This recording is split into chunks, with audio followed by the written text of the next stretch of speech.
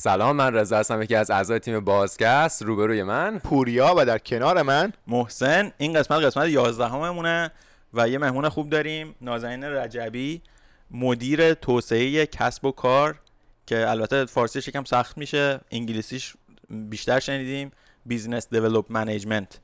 و میخوایم راجع به فعالیت زنان توی جامعه و محیط کار بیشتر صحبت کنیم. خب از اونجایی که نسبت به سالهای قبل حضور خانم‌ها و بانوان توی جامعه و محیط‌های کاری خیلی بیشتر شده، شاید حتی بیشتر از آقایون هم شده الان، و قطعا خب یه سری مشکلاتی برای خانم‌ها به همراه داشته، یه سری ناآگاهی هایی هست توی جامعه که بهتر راجبش صحبت بکنیم و ببینیم مثلا چی کار دارن میکنن خانوما.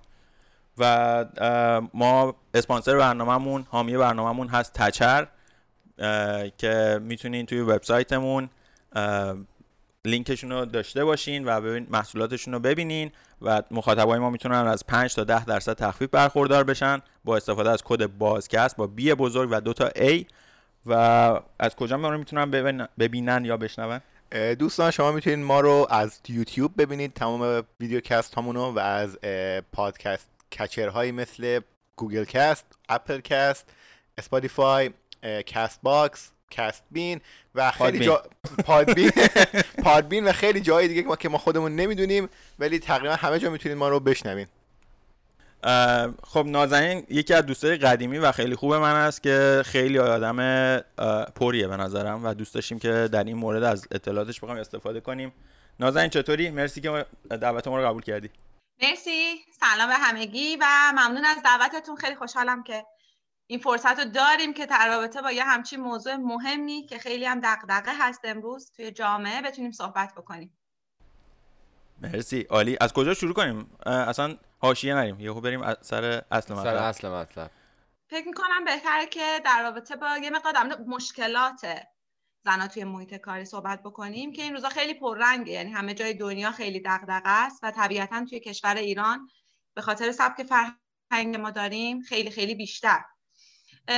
اگه که حالا بخوام برگردم به عقب‌تر و بخوام در رابطه با شروع این جریان کار کردن، خب در خیلی قدیم اگه بخوام بگیم مثلا زنا کار نمی‌کردن توی محیط بیرون، ولی تقریبا بعد از انقلاب صنعتی دوم نیروی کار خیلی کم میشه و کم کم زن‌ها شروع میکنن توی جامعه از کارهای خیلی سطح پایین کار بکنن پا به پای مردا که بتونن تامین بکنن اون نیروی کاری که جامعه وجود داشته. تا فکر میکنم حدود سال 1985 یه چیزی میشه تقریبا 40% از نیروی کار رو خانوما تشکیل میدن و اینجوری میشه که این نقش خیلی پررنگ میشه توی جامعه و یه حالا دغدغه‌هایی به وجود میاد که طبیعتاً هی خورد براش قانونای جدیدی گذاشته میشه، کم کم شروع میکنم به حل کردنش، ولی هنوز هم خیلی واقعا مشکلات رفع نشده. یعنی نمیتونیم بگیم واقعا الان یه تساوی زیادی وجود داره و همه چیز خیلی رو روال، خیلی رو به راهه.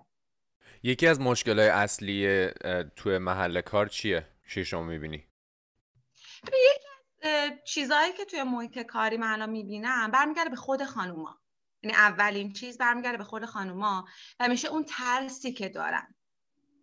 حالا توی فرهنگ‌های مختلف خیلی بهتر شده ولی هنوز هم هست که واقعا دخترها و خانوما با یه ترس از موفقیت، ترس از شکست، با یه ترسی بزرگ میشن، توی تمام مراحل زندگیشون اینو دارن و این ترس خیلی جلوی پیشرفتشون رو میگیره. توی اجتماع هم همینه. یه چیز خیلی جالبه که وجود داره، من بخوام از همیشه بحث اینه که میگم وقتی خانوما تو ایران خیلی این جریان بابه، میگم وقتی که خانوما مثلا تصادف میکنن میان پایین میشینن گریه میکنن. شاید شما این جریان رو مثلا شنیده باشین، ولی پشت این موضوع اینه که به خاطر اینه که خانوما میترسن. چرا؟ چون باید جوابگوی یادی باشن و این ترس همیشه توی زندگی با زناست. یعنی احتمالاً اون ماشین یا مال باباشونه یا مال داداششونه یا مال همسرشونه، به هر حال یه جوری بازخواست میشن و این ترس انقدر نهادینه شده توی زنا و بانوان که من فکر می‌کنم توی محیط کاری هم ما این مشکل رو داریم. یه جوری از یه شکست میترسن، اونقدر ریسک پذیری ندارن و این جریان چیزیه که باید کم کم واقعا از سنای پایین، یعنی برمیگرده به این مشکلی که بعد از سن پایین رفت بشه و فکر میکنم بیشتر باید سعی بکنم روی بحثای تربیتی این جریان اتفاق بیفته. یکی از مشکلات دیگه که بگو مثلا ببخشید این ترسه یکم برای من هنوز جا نیفتاده. حالا مثلا این مثالی که در مورد تصادف زدی آدم میتونه درکش بکنه، ولی مثلا تو محیط کار این ترسه چی میتونه باشه؟ از کجا نشأت میگیره اصلا؟ اگه بتونی یه مثال بزنی که برای خود من یکم آره ببین جلوتر بهش فکر کنم بهتر میرسیم. وقتی همه مشکلاتی که هست و کنار هم دیگه میذاریم به این میرسیم که این ترس طبیعیه که به وجود بیاد، چون مشکلات یکی دوتا نیست و انقدر این تفاوت‌ها زیاده که این منجر میشه به این ترسی که توی خانم‌ها وجود داره. ببین عمدتاً توی فرهنگ حداقل ایرانی خیلی زن‌ها تشویق نمیشن به کار، به توی جامعه بودن. یعنی نهایتاً اینه که میگن یه جایی یه کار کوچیکی بکنه فعلاً سرش گرم باشه. یعنی اوجش اینه، یا اینکه انقدر نیاز مالی دارن که خب مجبورن به خاطر نیاز مالی کار بکنن. اینجوری نیستش که خیلی تشویق بشن مثلا آقایون رو علاقه و روی مثلا ریسک کن ما پشت تیم، رو علاقت انتخاب کن، برو تو محیط کاری. این ترس شکست بابت اون چیزی که باید بعدن جواب بابتش بدن. ببین به عنوان یه مرد این خیلی طبیعیه که یه مردی میره یه بیزنسی رو شروع میکنه بعدم شکست توش. ولی واقعا این چقدر زن میشناسین که تشویق بشه به اینکه اب نداره پیش اومد دیگه، اصلا انقدر تشویق بشه این جرأت رو پیدا کنه که بره همچین ریسکی رو بکنه. حداقل من توی جامعه که دارم میشناسم داریم، ما بسیار بسیار زنایی داریم که کارآفرینن، خیلی قویان. ما توی ایران هم نمونه‌های خیلی زیادی رو الان داریم مثلا تو سالهای اخیر، ولی به هر حال بازم اون درصدی که وجود داره به خصوص توی رده‌های بالا، به مثلا آماری که وجود داره اینه که فکر میکنم یه چیزی حدوداً اگه 100% بگیریم زنایی که دارن کار میکنن و یعنی ریت بریم رو 100% بگیریمشون، یه چیزی مثلا حداکثر نزدیک 8 تا 9% دارن توی سمت‌ها و رتبه‌های بالا کار میکنن. اکثرا روی یه سری کارهای خیلی ابتدایی ان و خیلی اون جرأت رو تشویق رو ندارن که برن بالا. میگم اینم به نظر من شخصا بیشتر از اون اتفاقاتی که حالا در ادامه در موردش صحبت میکنیم نشأت میگیره. آیا تأثیر زنهای کارآفرین روی این قضیه تأثیر داره؟ کسایی که کارآفرینن اما زنن و مثلا اون ورک فورسی که میگیرن، اون کارمندهایی که میگیرن خب بیشتر زنها خیلی راحت ترن که با هم دیگه کار کنن. لزوما هم اینجوری نیست که زنها راحت تر باشن که با هم دیگه کار بکنن توی محیط‌های کاری، ولی من فکر میکنم اولین چیزی که این زنها، یعنی اون نعمتی که هستن این زنایی که کارآفرینن برای مثل من و خیلی از اونمای دیگه که دارن کار میکنن، اینه که یه انگیزن. اصولا اینه که میگن شما اگه چیزی رو نبینید بهش فکر نمی‌کنید و بهش هم نمیرسید، و اینکه شما داشته باشین الگوهایی رو که ببینین، یاد بگیرین و اصلا انگیزه بشه، احساس کنین میشه، منم میتونم به عنوان یه زن، خیلی موثر. اصلا یکی از مشکلاتی که توی جامعه وجود داره که درصد زنایی که توی حالا لول‌های بالا کار میکنن کمه، به خاطر اینکه اصلا الگوهای کمتری دارن. تعداد زنان موفق خب کمترن چون موقعیت‌ها سخت‌تر. اینم خیلی جالب. ببین یعنی از همون مشکلاتی میگم، مشکلات اون سوگیری‌های جنسیتی، اون نگاه‌های تبعیض‌آمیز جنسیتی که داره در مورد ازدواج هست، در مورد بچه دار شدن هست، اینا همش اون میدونی یه بخشی از ما یه جوری بزرگ شدیم که میگن دختر خاله بازی میکنه. یعنی واقعا این توی یه سری از خانم‌ها نهادینه شده توی دخترای جوون ما که اوکی من الان دیگه بزرگ میشم، نهایتاً تا وقتی مجردم حالا یه کاری میکنم، بعدم که دیگه ازدواج میکنم دیگه. یعنی ازدواج واقعا به عنوان یه هدف مطرح میشه تو خیلی از موارد. بعدم که حالا فوقش موقعم کار کنم، بعد دیگه بچه دارم، نمیتونم کار کنم و ولش کن دیگه. یعنی اونقدر انگیزه های بلند مدتی برای خودشون اصلا قرار میدن که بخواد این اتفاق بیفته. و میگم اینا همشون چیزیه که توی نظام تربیتی و نظام آموزشی باید یه جورایی رفعش بکنیم و یا الگو داشته باشیم. یعنی انقدر این الگوها رو بیایم برجسته بکنیم افراد موفقمون رو که دخترای ما الگو بگیرن و حمایت بشن. واقعا تو خانواده ها باید حمایت بشن، باید انگیزه بگیرن، قدرت ریسک پذیری داشته باشه. یعنی واقعا هیچ فرقی برای ما نکنه که دختر ما داره ریسک میکنه توی بیزنسی یا پسر ما. یک نکته جالبی من بگم اینجا، من حس میکنم که خیلی تفاوت‌ها ایجاد شده در سالهای اخیر. مثلا به شخص خود من تجربه من اینه که من خیلی خانمای موفق دیدم. مثلا در دوران دانشگاه تو کلاسمون کلا 3 تا پسر بودیم، بقیه همه خانم بودن و اونجا مثلا می‌دیدم که چقدر یک سریاشون که کلا انگیزه نداشتن ولی یک سریاشون بودن که چقدر انگیزه داشتن و خیلی مشتاق بودن که یه کاری انجام بدن، حالا چه در اون زمینه تو اون رشته و چه در جاهای دیگه. در کنار اون 4 تا ما استاد تخصصی درسمون داشت، هر 4 تا خانم بودن. هر 4 تا زندگی‌های شخصی خودشونو داشتن، بچه داشتن، از اون کار آکادمیک می‌کردن. و رشته ما هم محیط زیست یه جوری بودش که کار طبیعت هم هستش، باید برن مثلا مأموریت، باید برن نمونه برداری، اون کارا هم می‌کردن. و واقعا خیلی برای من جالب بود که تو ایران مثلا همچین افرادی وجود دارن و چه انگیزه‌ای میدن. و میگم کلا توی این کار من تو کانادا هم که اومدم باز همه خانومن، همه اطرافم خانومه، تنها فرد مرد اون چیز منم که تو اون قسمت کار میکنم و این خیلی برام جالبه و خیلی بیشتر به من انگیزه میده. میگن اوه خانوما دارن چقدر خوب توی این قضیه کار میکنن، پس منم این کارو میتونم انجام بدم. پوری من چجوری بیام تو کار تو؟ نه این درسته، خیلی داره درست میشه اینجا، این خیلی داره تغییرات مثبتی توش اتفاق میفته واقعا. یه موضوع جالبی که گفتی، سوگیری جنسیتی، که کلمش بر من جدید بود، یاد گرفتم اینو، مرسی. این سوگیری جنسیتی و یه چیز مشترکیه که میتونیم هم تو جامعه ایران ببینیم هم خارج از ایران. این چیز مشترکه و اینجا هم اتفاق میفته، حتی فکر کنم کشورهای اروپایی آمریکایی اینا اتفاق میفته، این ماجرای سوگیری جنسیتی. البته نمیدونم تعریف تو از سوگیری جنسیتی همون چیزیه که من دارم فکر میکنم که به طور مثال شخص که داره توی یه شرکتی کار میکنه، مثلا یه خانومه، با رئیسش باید یه صحبتی بکنه، یه کاری باید اون رئیس انجام بده و با توجه به این که این شخص خانومه، اون رئیسه میتونه کارشو بهتر راه بندازه، میتونه که نه، یعنی مثلا علاقه خودش، انتخاب خودشه که اون کار رو راه بندازه و شاید اگر آقاه بره یه همچین درخواستی رو بکنه دیرتر انجام بشه یا اصلا انجام نشه، یا با خیلی اتیتود اون رفتار و برخورد بعدی اصلا مواجه بشه آقاه. ولی اگر خانم باشه اون رفتاره یکم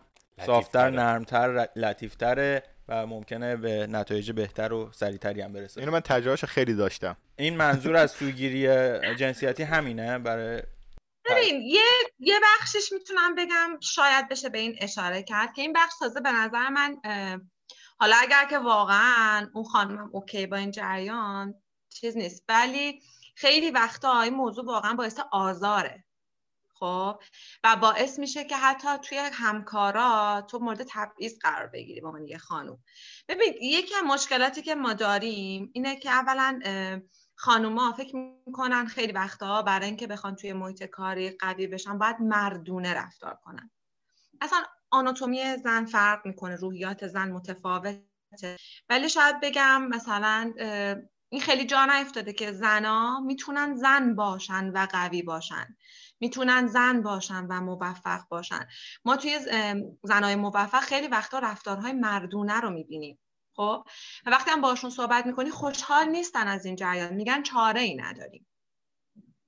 چرا؟ به خاطر اینکه توی محیطهای کاری، ببین یه چیزی که توی ایران که خیلی بابه، فکر میکنم همه جا همین اتفاق میفته، خیلی از تصمیمای کاری، خیلی از قرارمدارای کاری، تصمیمای مهم توی جمعای خصوصی و خارج از محیطهای کاری گرفته میشه. خیلی از قراردادهای مهم کاری اصلا توی هیچ دفتر کاری بسته نمیشه. توی جمعای خصوصی، دور همی، نمیدونم استخر، پارک، پیاده روی، کوه، اینجاها بسته میشه. این یه واقعا توی بیزنس این جریان وجود داره. و یه حقیقت اینه که اونجایی که اکثریت افرادی که خب شاغل هستن خیلی وقت آقا هستن، اولا که خیلی علاقه‌ای ندارن که اصلا خانم‌ها رو وارد این جریانات بکنن، که خانم‌ها هم بخوان اطلاع پیدا کنن از اون تصمیم‌ها یا بخوان نظری بدن. مورد دوم اینه که اصلا نمیتونن خانم‌ها همراه بشن خیلی وقتا. و این خودش مثلا یه نوع واقعا به نظر من سوگیری جنسیتی دیگه، یعنی خانوما توی محیط کاری خیلی وقتا یه حالتی پیدا میکنن نسبت به اینکه نمیتونن خیلی تو جمع‌های صمیمانه تر همکارا یا افراد تصمیم گیرنده باشن. چرا؟ چون سوء برداشتی اتفاق میفته. همین موردی که تو تعریف کردی، مثلا اگه این اتفاق بیفته و بعد همکارای همچین چیزی رو ببینن، جبهه میگیرن نسبت به اون خانم. اون خانم مقصر چیزی نیست، مقصر تصمیمای اون مدیرم نیست، ولی همکارا جبهه میگیرن و خیلی وقتا اصلا برداشت‌ها و قضاوت‌های بد به اون فرد میکنن.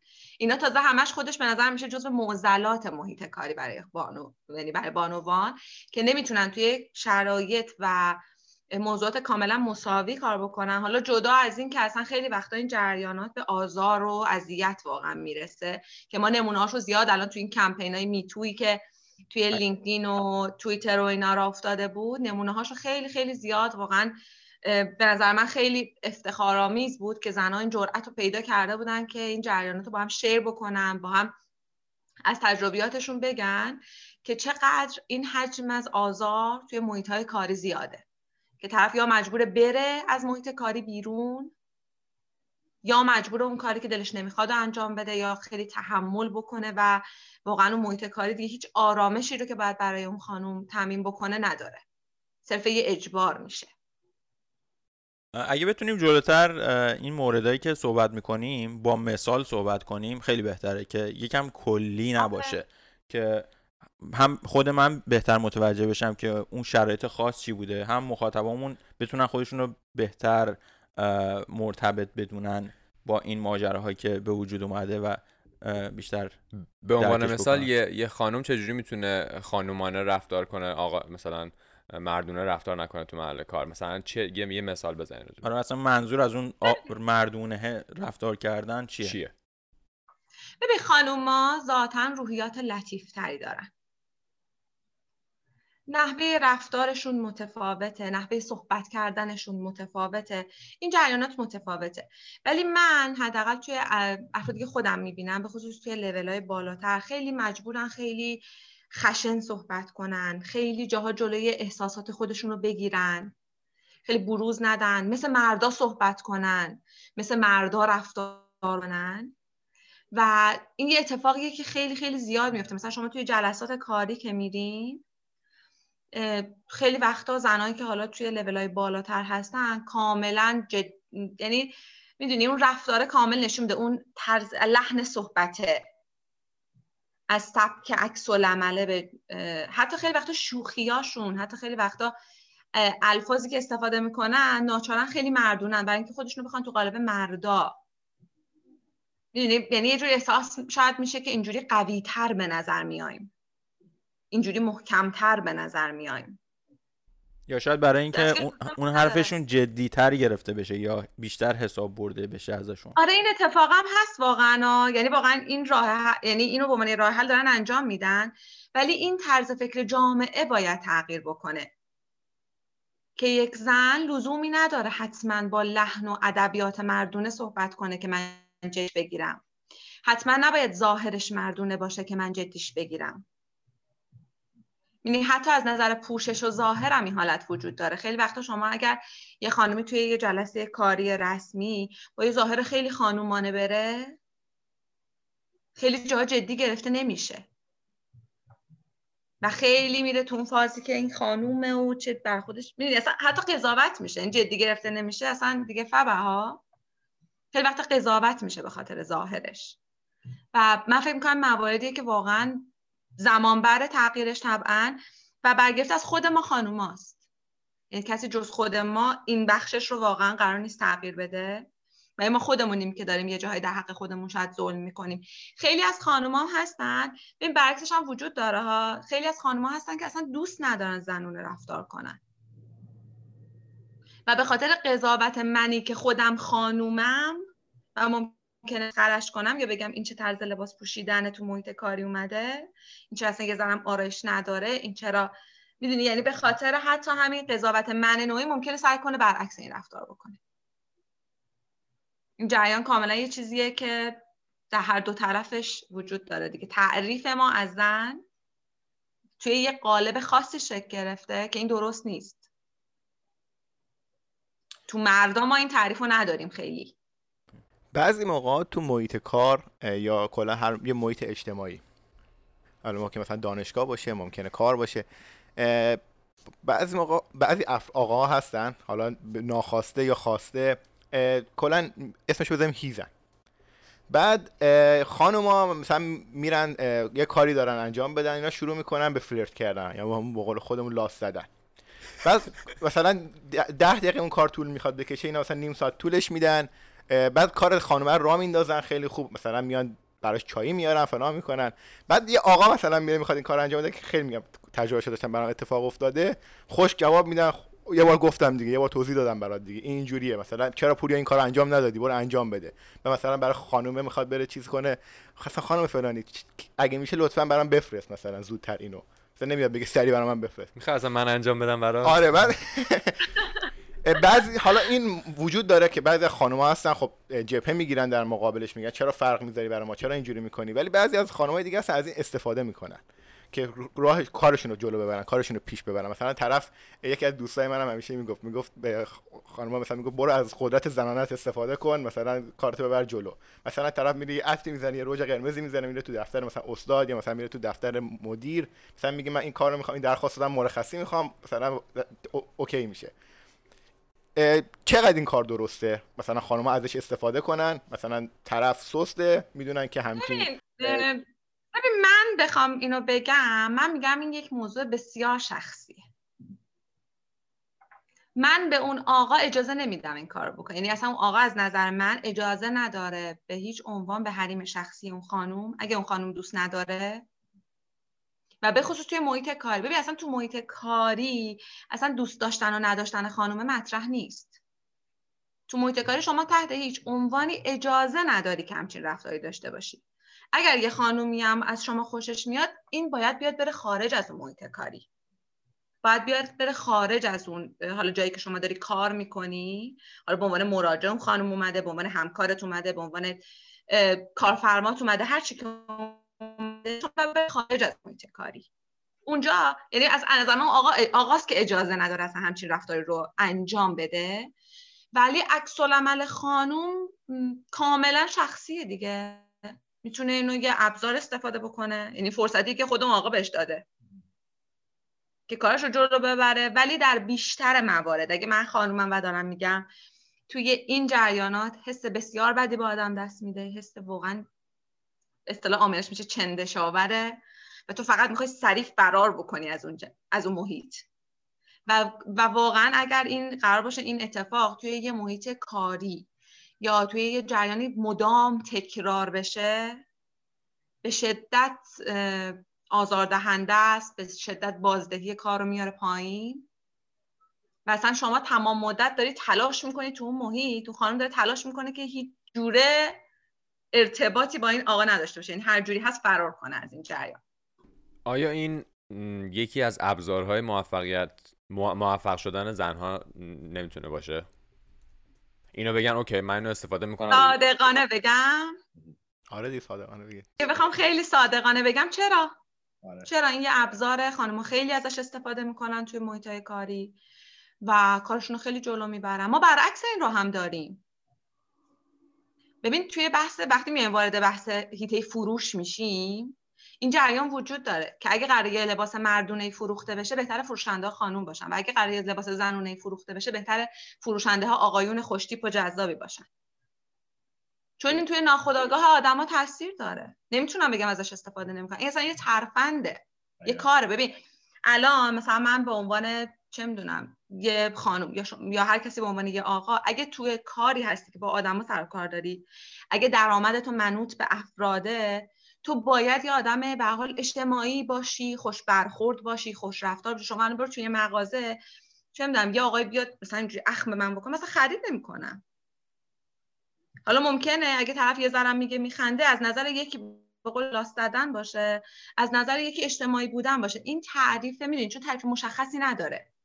درسته. خیلی برمیگرده به افراد و اون تعریفایی که خودشون از خط قرمزای خودشون دارن.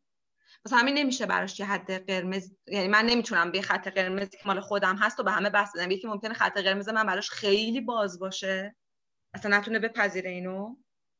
یکی هم ممکنه خط قرمز من براش خیلی بسته باشه این چیزی که من میگم و خیلی بیشتر از اینم از نظرش اوکی باشه و اجتماعی بودن حساب بیاد. به خاطر همین من فکر میکنم که چرا، ولی استفاده میشه، چیزی نیست که استفاده نشه، بسیار هم استفاده میشه توی به خصوص صنعت فروش خیلی استفاده میشه. برای فروشنده همیشه یه چیزی خیلی مهمه اینه که اون شخص اولین چیزی که میخواد بخره اون فروشنده هست. منظور از این قضیه چیه؟ یعنی اینکه اون شخص رو باید دوست داشته باشی، یعنی نه که حالا به نوعای مثلا چیزهای دیگه، نه، از انسان، مثل یه شخصی که داری ازش چیزی میخری باید باهاش حال کنی بخری اون چیزو ازش و باید جذابیت برات ایجاد کنه، حس خوب بهت بده. کاملا. و حالا چه زنها چه مردا میتونن اون قابلیت هایی که دارن رو استفاده کنن برای اون معامله رو انجام دادن. و این اصلا یه چیزی حالا میدونم تو آمریکای شمالی یه چیز کاملا اشباع شده و خیلی اشباع شده جا افتاده است دقیقا. همه دنیا به نظر من الان جا افتاده است توی بیزنس. یعنی شما توی بحث مذاکرات تجاری هم الان میدی این کاملا جا افتاده است. این یه ترفند فروشه که شما حواس طرف رو پرت بکنی که بفروشی، نه که قرارداد بنویسی. ببین یه ترفند فروشه، مرد و زن هم نداره، مردم باید یعنی استفاده میکنه، اگه کارش اینه استفاده میکنه. به خاطر همین میگم این یه چیزی که تو همه دنیا خیلی جا افتاده است. شما مثلا توی مقالات علمی هم میخونی حتی این جریان هست، اون تاثیراتی که روی هورمونا، روی اعصاب مغز میذاره که باعث میشه مثلا یه خریدی اتفاق بیفته. یعنی نمیدونم، شاید استفاده بشه بگیم ولی به نظرم یه حقیقت تلخیه ها. اگه دقت کنیم مثلا خب کسایی که اون زیباییه یا جذابیت، البته زیبایی جذابیت که همیشه نسبیه و نظرها روش متفاوته، ولی حالا کسی که اون زیبایی رو کمتر داره خب احتمالا میتونه خیلی کمتر موفق باشه توی جامعه و محیط کارش، با توجه به این تاپیکی که الان صحبتش کردیم که میتونه از اون برای فروش یا برای به عنوان ابزار استفاده کنه. یه حقیقت تلخیه واقعا. و من یه سوالی که داشتم اینه که برای خودت چه تجربه‌ای بوده؟ مطمئنم کسایی که کار کردن توی حالا ایران و حتی خارج از ایران حداقل یک مورد این تجربه رو داشتن که توی اون محیط کاری این سوگیری جنسیتی براشون اتفاق افتاده و میخوام اینم مثلا ریاکشن اون رفتار در جواب این اتفاق چی بوده؟ آیا اصلا اتفاق افتاده؟ اگر افتاده چی بوده؟ ببین من فکر میکنم هر خانومی، من جاهای دیگه دنیا رو نمیدونم ولی توی ایران هر دختری مثلا اگه بخوایم سوگیری جنسیتی به معنی این آزارا و این رفتارا و نگاه بکنیم، واقعا از سن 8-9 سالگی درگیره با این جریان. تو خیابون، تو تاکسی، توی خرید، تو راه مدرسه، حتی خیلی از افراد توی اقوام و فامیل و حتی نزدیکا، تو دوستا و حالا محیط کاری. یعنی یه چیزی که فکر میکنم برای خانوما خیلی آزاردهنده ولی خیلی جا افتاده و کم کم یاد میگیریم که، یعنی هم کوچیکی کم کم یاد میگیریم که چجوری برخورد بکنیم. یه مقدار زیادش هم دست خودمونه، میدونی، یعنی خیلی سخته که تو بتونی اول تشخیص بدی ظرفیت طرف مقابلت رو و بعد حالا ارتباط کاری، ارتباط اجتماعی، هر چی که هست داشته باشی. ولی فکر میکنم که خانم‌ها یه حس ششم خودشون دارن معمولاً که از نگاه ها اینا اینو احساس میکنن و این دیگه به اختیار خود اون خانومه که با توجه به شناختی که از ظرفیت داره سعی بکنه که با رفتارش این خط قرمزها رو پررنگ بکنه. و خب خیلی وقتام نمیتونی، یعنی طرف انقدر دیگه وقیحه، من اسمشو میذارم وقیح، که این خط قرمزها رو رد میکنه. و متاسفانه در مورد خود من شخصا اینه که ترک کردم محیط کاری رو دیگه. یعنی تو ترک میکنی محیط کاری رو و اگرم مجبور باشه هر فردی به هر دلیلی توی محیط کاری بمونه قطعاً اذیت میشه. و یکی از یعنی ناراحت کننده ترین شرایط اینه که شما به عنوان یه زن اگر مورد همچین موضوعی قرار بگیری در نهایت انگشت اتهام طرف توه. یعنی شما اگه حتی کسی دیگه هم این کار مقصر هم نباشی، آدمی باشه که نهایت مقابله هم کرده باشی با این جریان که اتفاق نیفته، در نهایت اگر که بخوای مطرح کنی این جریانو، اگر بخوای اعاده حیثیت بکنی، اگر بخوای برخوردی بکنی، به خصوص اگر اون فرد توی لول یا مقامی بالاتر از تو باشه، چه نظر مالی، چه نظر شرایط اجتماعی، قطعا انگشت اتهام سمت توه و این باعث میشه که خیلی از خانم‌ها سکوت میکنن یا نهایتا هم خارج میشن از محیط کاری دیگه. خب نازنین جان، خانوم ها یه چیز بایولوژیکلی که دارن اینه که خب باردار میشن و بالاخره اون قضیه رو دارن، برای 9 ماه باید کار نکنن و حالا خیلی چیزای دیگه. تو کانادا، تو آمریکا اینجوریه که خب خیلی اصلا یه استانداردی قرار داره براشون تو محیط کار و دولت ساپورتشون میکنه و هزاران تا چیز دیگه. ایران چجوریه و شما اونجا چجوری میبینی این قضیه رو؟ واقعیتش اینه که توی ایران خیلی معضل بزرگیه. یعنی اصلا خود ازدواج شاید بتونم بگم یه مرحله خیلی سختیه، خودش یه ترمز خیلی سنگینه برای خانم هایی که واقعا جویای نامن و دوست دارن که توی محیط کاری پیشرفت بکنن. واقعا اگه ببین خیلی از من میدونم الان خیلی از خانم ها هستن کار دارن میکنن، بچه هم دارن، خیلی هم موفقن، ولی اگه بخوایم به صورت عمومی این جریان رو نگاه بکنیم، اینه که وقتی یک فردی ازدواج میکنه کلی خودش از نظر پیشرفت واقعا مانع داره و شاید بتونم یه ذره اینجا انتقاد برگرده به آقایون. یعنی تا الان گفتم خیلی جا خود خانم‌ها مقصرن، اینجا واقعا برمیگرده به آقایون.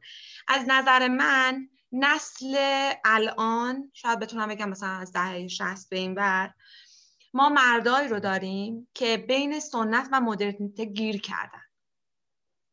یه پاشون این بره جوبه، یه پاشون اون بره جوبه. یعنی هم اون زن خانه‌دار رو میخوان که خونه مرتب داشته باشه و از در میان چای جلوشون بذاره و بچه بزرگ کنه و به همه چی برسه، هر موقع میان خونه انرژی داشته باشه، حالش خوب باشه. از یه طرف هم یه زنی رو میخوان که اجتماعی باشه، بلد باشه 2 کلمه حرف بزنه، جایی میرن حرف میزنن اینا کیف بکنن، در این حال یه درآمدی داشته باشه، یه استقلالی داشته باشه، بتونه دلگرمی باشه تو این شرایط اقتصادی که به هر حال همه دارن، بتونه کمکشون باشه و خب وجه اجتماعی هم داشته. ولی هم دوتا رو یعنی ما هم خرا میخواد هم خرما، دقیقاً همین مثاله. شاید معدود افرادی بتونن اینا رو با هم ترکیب بکنن، ولی در نهایت این ترکیب سخته که بخواد همش با هم وجود داشته باشه.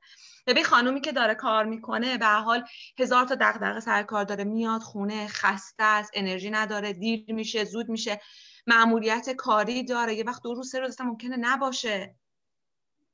این اولین چیزیه که من فکر می‌کنم خیلی از خانم‌ها به خاطر اینکه خب همسرانشون دوست ندارن این شرایط رو، نمیتونن بپذیرن، مجبور میشن از محیط کاریشون کناره بگیرن، یا اینکه نمیتونن اون فرصت رو ندارن. یعنی واقعا مثلا اگه یه آقایی تا 11-12 شبم بمونه سر کار یه تایمی رو به خاطر اینکه حالا یه شرایط خاصیه توی محیط کاری، هیچ کس ایراد نمیگیره.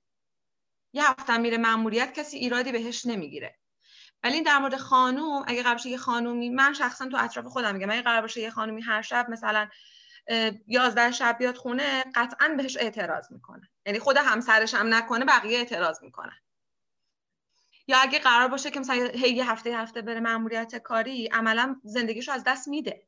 یعنی واقعا ممکنه همسرش انقدر دور بشه ازش یا مثلا ناراحت بشه که مجبور بشه توی یه لولی خودشو نگه داره، یعنی یه لولی بالاتر نتونه رشد بکنه، نتونه تو محیط کاری جلو بره، چون کار انرژی و وقت میبره.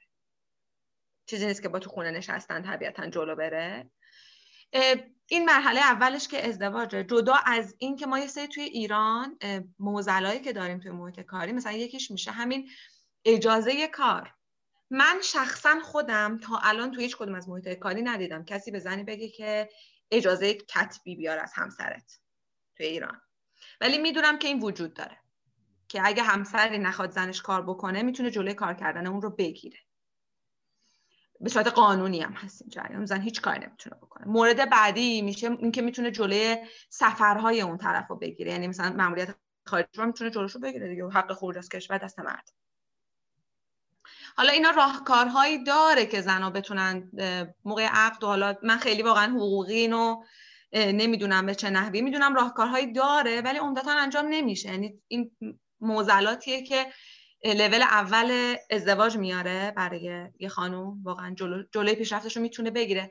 ما داریم مردهای بسیار بسیار زیادی هم داریم که همراهن، اینو واقعا آدم باید انصاف داشته باشه و بگه همراهن، حتی خانمشون تا دیر وقت هم سر کاره، همراهی میکنن، همکاری میکنن، همه جوره ساپورت میکنن. من خودم تجربه رو دارم، همه جوره ساپورت میشدم و میشم و همه چی مثلا خیلی اوکی و خوب از این نظر. مثلا تایم کاری داری، مأموریت، مشکل اومدی خونه نمیدونم غذا نمیتونی درست کنی و خیلی مسائل دیگه. لول دوم میشه بحث بچه دار شدن که این تست خیلی از خانماییه که از توی اون مرحله های رشدن، مرحله های رو به موفقیتن، ترس خیلی زیادیه به نظرم. جدا از مسئولیت هایی که یه بچه داره برای یه مادر، ببین 9 ماه بارداری رو که داره توی ایران. من حالا سازمان های دولتی و شرکت های بزرگ خب مرخصی عنوان در تحت عنوان مرخصی زایمان که میرن اون 9 ماه مرخصی و برمیگردن. عمده شرکت خصوصی کسی صبر نمیکنه شما برگردی، یعنی شما کار رو از دست دادی. نه مثلا که باردار میشه کار رو از دست دادی عملا، چون فرض بر اینه که خب این که الان که اون رو اصلا دیگه بعدا نمیدونه چی به چیه، بعدم که برگرده بچه داره و میخواد هر رو بره و زود بره و نمیدونم کلی داستان و کلا تو کار از دست میدی. یعنی خیلی از خانم‌ها واقعا سر جریان بارداری و اینکه مسئولیت بچه رو 100% مار میبینن خیلیا، خب واقعا کارشون رو از دست میدن. در مواردی هم نه، خب توی یه سری سازمان‌ها و شرکت‌های بزرگ واقعا این جریانی که شما میگین اونجا هست، اینجا هم هست، حمایت میکنن و اون مادر میتونه بعد از اون تایمی که حق داره و مرخصی داره برگرده و دوباره کارش رو ادامه بده، هرچند که در هر صورت اون مسئولیتی که اون بچه به عهده مادر داره و حالا توی فرهنگ ایرانی که خیلی این حالا نمیدونم خارج از این، توی ایران واقعا مسئولیت نگهداری بچه رو میذارن به عهده مادر. اینجا افتاده مسئولیت تربیتی بچه و نگهداری بچه با مادره، پس طبعا خیلی میتونه در ادامه هم که برمیگردن سر کار از نظر زمانی و اینا خیلی خیلی بتونه طبیعتا جلوشون رو بگیره. خب این مورد آقایون ندارن، طبیعتا خیلی بیشتر پیشرفت میکنن تو محیط کاری دیگه. یه بحث دیگه ای هم که خانوم ها دارن و آقایون ندارن فکر می‌کنم بحث پریود شدنه که خیلی واضح صحبت نمیشه راجبش و شاید عادت ماهیانه. آره عادت ماهیانه خیلی اطلاع رسانی شدنش خیلی نمیدونیم که درسته اصلا اطلاع رسانی بشه نشه و مثلا خب بابت اون تفاوت هورمون ها، اتفاقاتی که از نظر هورمونی میفته یا دردی که دارن از نظر فیزیکی خانم ها، خب باعث میشه که از نظر رفتاری عوض بشن، یه چیزایی شاید تاب و تحملشون بیاد پایین‌تر و خب اینم یکی از مشکلاتیه که خانم ها دارن و آقایون ندارن. به نظر چطور لازمه که راجبش اطلاع رسانی بشه و چطور باید درک بشن توی محیطای کار؟ ببین این چیزیه که باید از توی خونه ها اول شروع بشه. یعنی شاید بتونم بگم که من شخصا خودم تازه توی خانواده بسته هم نبودم، این جریان یه جریان خیلی یواشکی و قیمکی و کسی نفهمه و داداشت نفهمه و بابات نفهمه و هیچکی نفهمه و مراعات کن و زشته و اینجوری واقعا بزرگ شدیم. اینم مونده. یعنی اولا پسرها و مردهای ما آگاهی شاید خیلی وقتا ندارن، حتی مردایی که متأهلن، یعنی دارن با یه خانوم زندگی میکنن و این تغییر هورمون ها رو نمیشناسن. احتمالا فقط اگه برن تایمایی که با هم دیگه دعواهای شدید کردن تو تقویم بنویسن میبینن یه جور در میاد. ولی نمیدونن چرا، نمیدونن چی میشه که اینجوری میشه. خب میگن دوباره تو دیوونه شدی نهایتا به طرفشون. یعنی این یه جریانی که میگم حتی خیلی وقتا مرد متأهل که دارن با یه خانم زندگی میکنن از این تغییر هورمونه، از این تغییر اخلاقه غافلن. جدا از این که به هر حال یه دوره هست که تکرار میشه، خانم‌ها درد دارن توش، ممکن تغییرات هورمونی بستگی داره دیگه، یه سری دارن یه سری ندارن، از نظر اخلاقی مقدار شرایطشون فرق میکنه.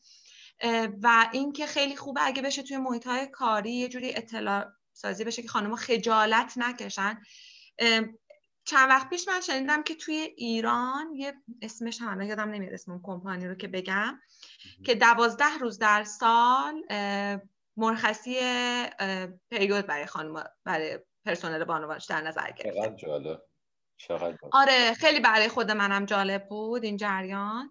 و مرخصی هم از یه طرف، بعد خیلی کامنت هایی که من میخوندم زیر این پست توی لینکدین بود، بعد من کامنت هایی که میخوندم یه ذره اصلا تعجب کرده بودم. مثلا خانم‌ها اومده بودن زیرش نوشته بودن که آره شما این مرخصی رو میدین که زن‌ها رو از محیط کاری دور کنید. و من خیلی شوکه شدم که بچه یه خانم داره یه همچین حرفی رو میزنه. خیلی وقتا ما خودمون به خودمون رحم نمی‌کنیم. دستا که مرخصی اجباری نیست. اگر که شما شرایط خاصی داشته باشی، درد داری، میتونی از این شرایط استفاده بکنی. زورت که طبعا نمی‌کنن بری مرخصی مثل همه مرخصی‌های دیگه. من فکر می‌کنم این جریان خیلی داره روش کار میشه و خوشبختانه توی خونه‌ها داره این جریان خیلی عادی‌تر میشه این موضوع و خانواده‌ها واقعا دارن بچه‌هاشون رو روشن‌تر بار میارن. یه مقدار این بحث خجالت کشیدن از یه روند طبیعی که اصلا من نمیدونم واقعا برای چی باید باشه، این جریان کم کم که بره کنار، طبعا تو محیط‌های کاری هم درست میشه. کما اینکه به خصوص توی بحث‌های شرکت‌های نوپاتر، شرکت‌های مدرن‌تر، شرکت‌هایی که الان توی ایران هم ما می‌بینیم، مثلا تو شرکت‌های استارتاپی من خیلی بیشتر می‌بینم که آگاه سازی میشه نسبت به این جریان داخل ایران، چون اصلا سبک رفتاری مقدار سعی می‌کنن مدرن‌تر باشه دیگه. و این دقیقاً جزو اون مواردیه که باید یه فکری به حالش کرد و خانوما هم باید سعی بکنن که واقعاً جریان خودشون یه روند طبیعی بپذیرن و اگه درخواستی دارن، مرخصی میخوان یا هرچی، مطرح بکنن واقعا. خب برای شنونده هایی که آقاهن و برای حتی خودم، چجوری میتونم با این قضیه دیل کنم؟ مثلا حالا من یه مثال میزنم، با این قضیه میتونم چجوری کنار بیان. یه مثالی که من میزنم اینه که من خیلی خودم مثلا نمیدونستم این داستان چیه. آیا مثلا میگم احساس میکنم دوست من مثلا عادت ماهیانشه، آیا ازش بپرسم نپرسم، یه جوری نباشه، بده خوبه، اینجوری، یعنی نمیدونستم واقعا. بعد با تجربه فهمیدم که خب خیلی راحت باید این قضیه رو شفاف سازی بشه و مثلا باش بگم مثلا اینجوریه که بفهمم مثلا دوست من اینجوریه و رفتارش رو بفهمم، درکش کنم.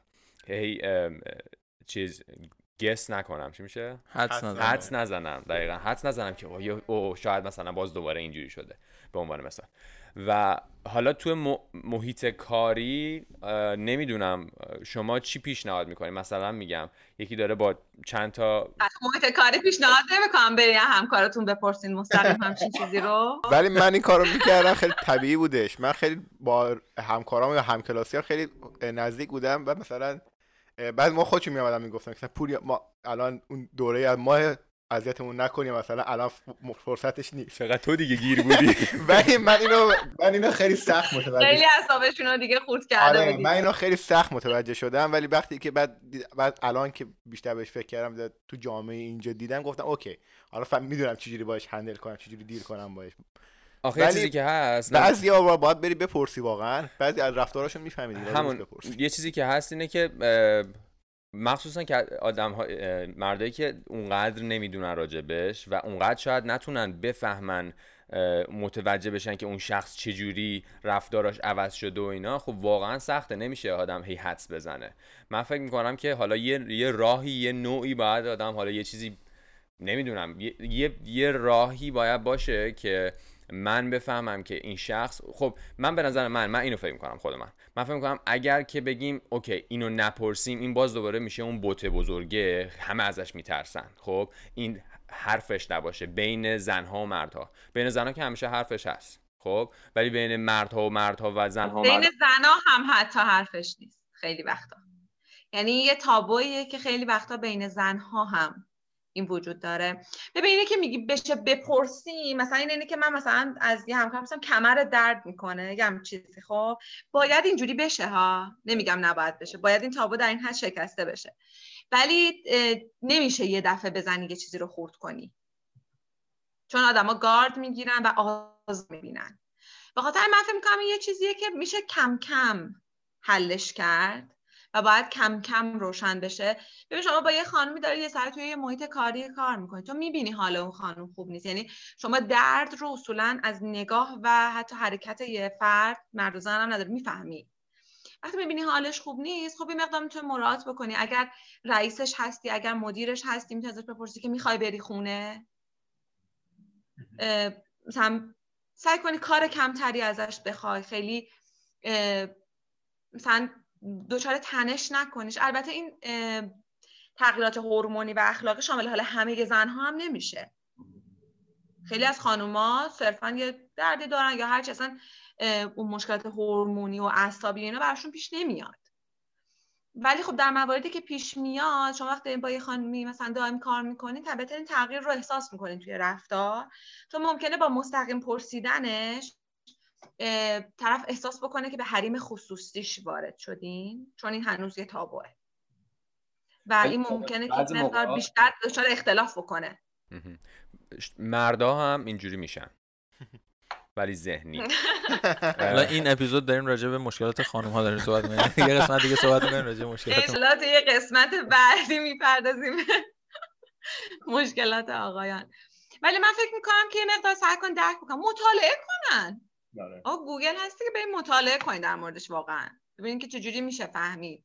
اگه میخواین توی یه محیطی واقعا با خانم‌ها کنار بیاین و آسیبی بهتون نرسه توی این دوران، بکنم بریم یه مقدار مطالعه بکنیم. و همین درک کردن، ببین نهایت محیط خونه خیلی متفاوته. مثلا به عنوان یه همسر، به عنوان یه پارتنر، به عنوان یه برادر، به عنوان یه پدر، شما باید یه مقدار حمایت عاطفی داشته باشین طرف و مثلا مراقبت داشته باشین، به عنوان همبر خیلی مراعات بکنین، مثلا درکش بکنین. ولی توی محیط کاری شما لزومی نداره هیچ کدوم این کارا رو بکنین. صرف این که یه مقدار دچار تنش نکنین، حجم کار رو بالا نبرین، یا اینکه مثلا میگم اگه مدیری هستین، رتبه بالاتری هستین، میگی میخوای برو خونه، مثلا میخوای مقدار استراحت کن، برو مثلا فردا نیا، در همین حد. واقعا طرف حالش خوب نیست، مثلا مرخصی میخواد، مرخصی بهش بدن، واقعا بره استراحت بکنه، چون عملا اگه تو محیط کار هم باشه بازدهی نداره. که این یه جریانی که شما اگه سردرد هم داشته باشی تو محیط کاری بازدهی نداری. دقیقاً. این که راندمان کاریت میاد پایین دیگه، فرقی نمیکنه واقعا. هر دردی یا هر مشکلی که وجود داشته باشه توی هر کدوم قسمت از بدن، این مورد رو ایجاد میکنه. نظرتون چیه مثلا رو تقویم خودمون مشخص کنیم، مثلا با یک فردی که کار میکنیم به عنوان رئیسش هستیم، بدونیم که ببین توی یه سازمان اگه کار میکنی همه روزای تقویمتو باید پر کنی. خب نه، میدونیم که مثلا شخص A و B مثلا این روزه، C مثلا فلان روزه، خدیجه روزه من میدونیم که ددلاین ها رو مثلا نداره که حدودا میگم روند همیشه ثابتی نداره. راه دیگه که به نظر من میاد میتونه یه تگی مثلا ساخته بشه، کسایی که حالا مثلا پریود میشن بزنن رو سینه‌شون که مثلا یه تگ قرمز برای پسرم چه چیزی باشه. خیال جنسیتی میکنینا. نه دارم میگم برای درک بهتر باشه دیگه، چرا شوخی جنسیتی. واقعا اصلا انقدری که شما فکر میکنین این جریان عجیبی نیست. عکس العمل و رفتارها هم انقدری که من فکر میکنم رسانه ها به جای که بیان جریان حل بکنن، خیلی اومدن این جریان رو بولد کردن. یعنی از فیلم و سریال و خیلی موارد طنز و حتی شوخیایی که انجام میشه، تا یه خانومی یه ذره اعصاب نداره یا حتی آقایون بین خودشون اگه یکشون اعصاب نداره شوخی میکنن که شوخی زشتیه واقعا. خب من فکر میکنم این جریان خیلی اصلا چیز وحشتناکی هم نیست. خب یه دوره‌ای که چطوری که یه کسی مثلا چه میدونم پادرد داره، کمردرد داره، نمیدونم رگ سیاتی که کمرش میگیره، چجوری باهاش برخورد میکنی؟ واقعا همونه. یعنی نه احتیاجی به تگ داره، نه احتیاجی به اعلام کردن این جریان داره. چرا اگه خانم حالش خوب نیست میتونه بیاد شما میگه آقا من سرم درد میکنه میخوام برم خونه. اون خانمم باید محیط جوری باشه که بیاد بگه من پریودم میخوام برم خونه. مثلا آقا میاد میگن کمرم درد میکنه مسکن داری، خانمم بتونه بیاد بگه من پریودم مسکن داری. من فکر میکنم در همین حد یه چیز نرمال و عادی باید بشه که پذیرفته بشه و روی روتین بتونه انجام بشه. تا زمانی که یه چیز خارق العاده ببینیمش نمیتونیم هضمش کنیم و حتی ممکنه که باعث بشه که واقعا خانم‌ها مجدد از محیط‌های کاری دور بشن یا همون احساس بدی نسبت به اینکه میتونن مثل یه مرد تو محیط کاری باشن داشته باشه.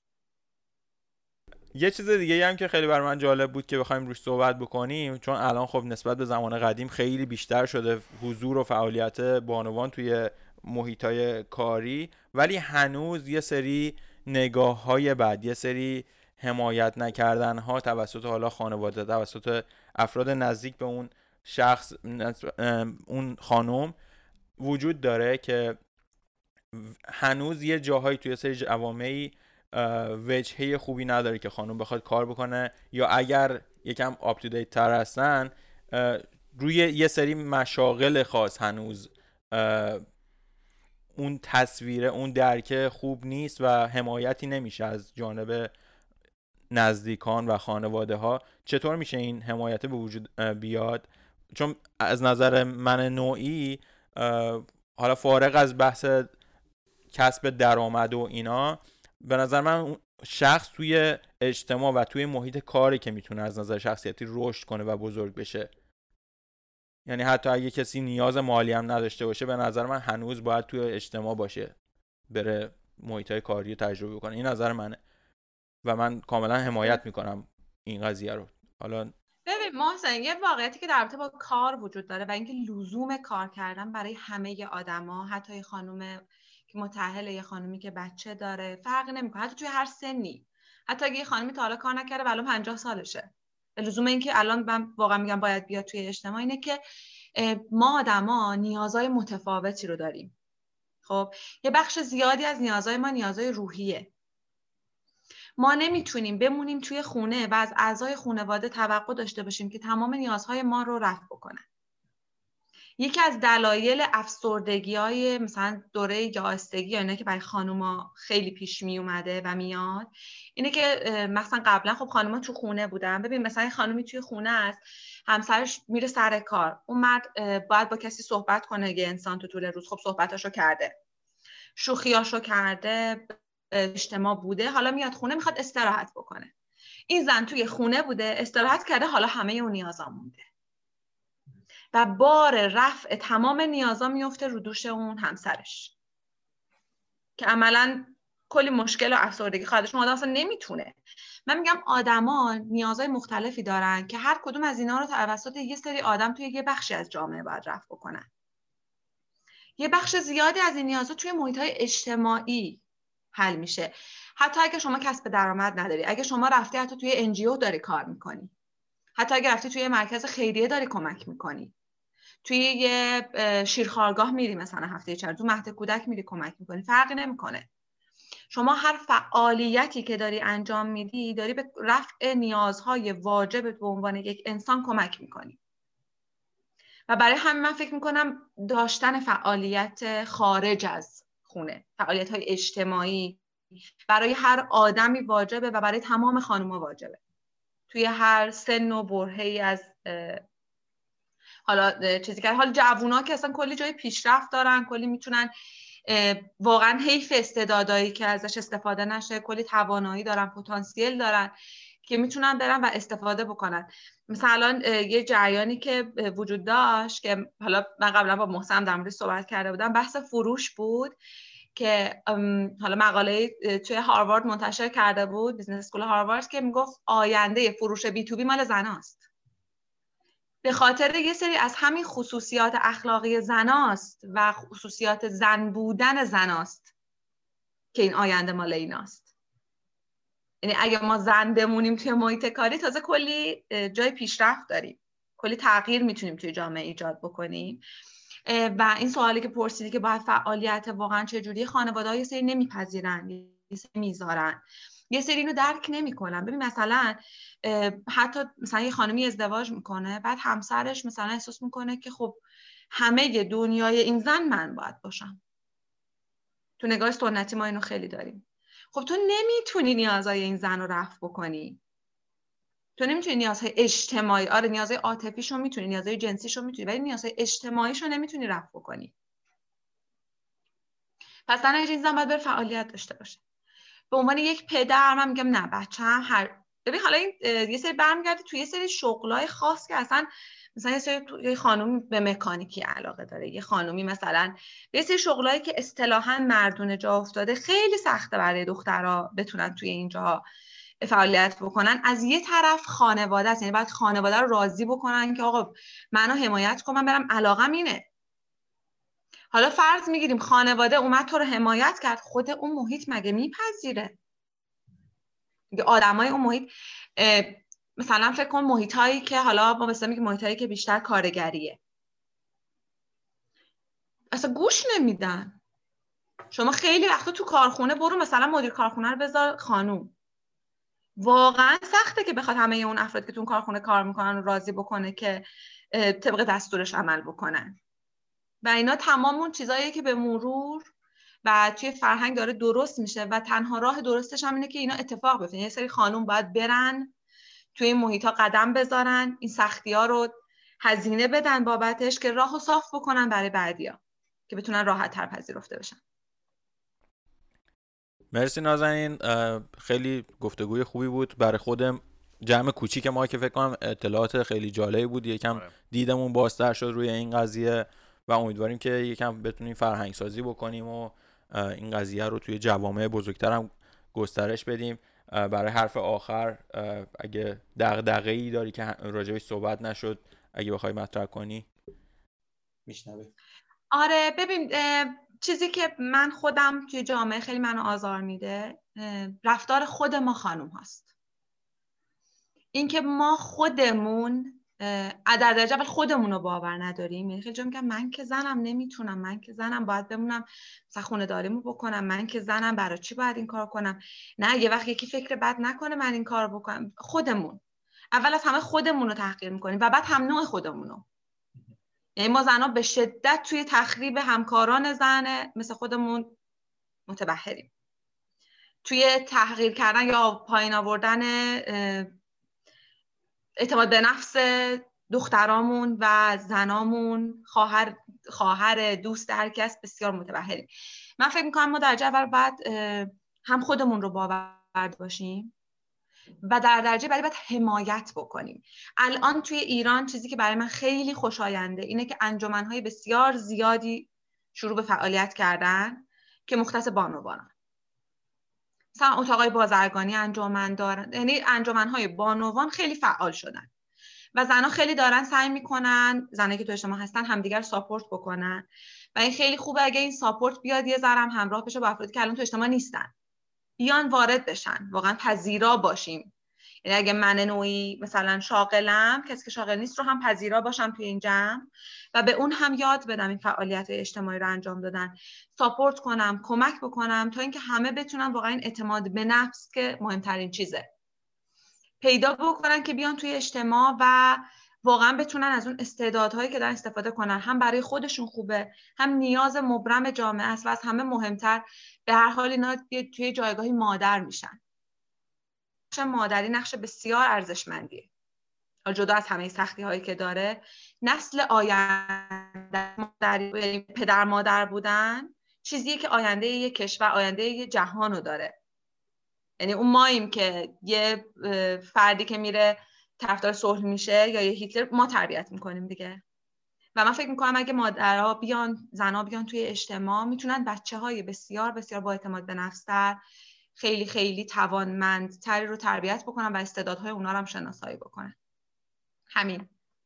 مرسی، خیلی عالی. ما از طرف حامی برنامه‌مون تچر یه هدیه برای شما داریم که حالا آدرس رو میگیریم و برات میفرستیم. خوشبختانه حالا شما ایرانی و زودتر به دستت میرسه و میگم برای من که خیلی اطلاعات خوبی بود. مرسی از وقتی که در اختیار ما گذاشتی. احتمالاً باید یه قسمت دیگه در مورد همون قضیه مارکتینگی که در آینده گفتی خیلی اختصاص خواهد یافت به خانم‌ها و خیلی موفقیت‌های بیشتری خانم‌ها خواهند رسید بهش توی این بحث مارکتینگ، روی اونم باید صحبت بکنیم و ممنون. من برای آخرش یه چیزی خواستم بگم، همیشه تو دل من همیشه بوده، چند دقیقه میخواستم اینو بگم. اگر زنی خانومی داری به این گوش میدی، من فکر میکنم که خانوما خودشونو اونقدر دست پایین میگیرن، یعنی اونقدر قدرت دارن که خیلی کارا رو حتی بهتر از مردم انجام بدن. اون دردی که ماهیانه تجربه میکنن نشون میده که خیلی هاشون هستن که اصلا براشون دیگه اونقدر اهمیت نداره، یعنی کاملا، و خیلی چیزهای دیگه. و من خودم تو نسل جوون یعنی دخترها میبینم که همش این دودلی توشون هستش که واقعا من این کارو میتونم بکنم نمیتونم بکنم، باور واقعا ندارم به خودشون. کاری نداره این کارا درست کردن، یعنی تو برو 4 تا ریسرچ کن، برو تو گوگل 4 تا زن موفق ببین چیکار کردن و بشین داستان زندگیشون رو بخون. همیشه قراره سخت باشه موفقیت، همیشه قراره همینجوری باشه. فقط اینو باید در نظر داشته باشی که اگر تو موفق بشی، اولا که خیلی جاها رو خیلی راهها رو برای دیگران باز میکنی که بتونن اونا هم به اون موفقیت برسن و نیازهای خودشون رو برطرف بکنن.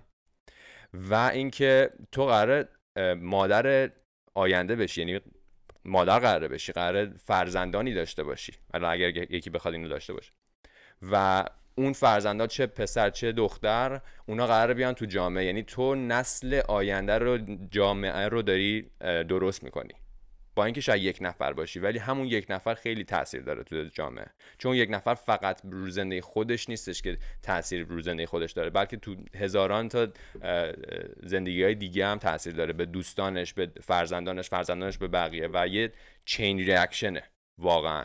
و من فکر میکنم که حالا یکم این صحبت فمینیستوری بود ولی من فکر میکنم که واقعا ما باید بیشتر توقع داشته باشیم از دخترامون که خیلی کارا رو بتونن انجام بدن. من خودم به شخصا چه دوستانم چه کسایی که دوستم، واقعا من یه توقع کاملا حتی 2 برابر از دوستای پسرم از دوستای دخترم دارم. میدونم چون کارهایی که میخوام بهش برسن 100% میرسن. و اینو خواستم بگم که نه تنها دخترها باید الگوشون رو قرار بدن خانمای موفق، و پسرها باید، مثلا خود من الگوی من خیلی توی کاری که انجام میدم توی حفاظت از حیات وحش اکثرا همه خانومن که کارهای خیلی بزرگی انجام دادن، خیلی انجیوهای بزرگی رو درست کردن، خیلی موومنت ها چیش میگن حرکت های بزرگی رو شروع کردن، آغاز کردن، همه خانوم بودن و دقیقا. خیلی قدرتمندتر از این چیزی هستن که فکر میکنن. دقیقاً. مرسی آقا. مرسی. عالی. ممنون. شما خسته نباشین. خداحافظ. خدا نگهدار دوستان.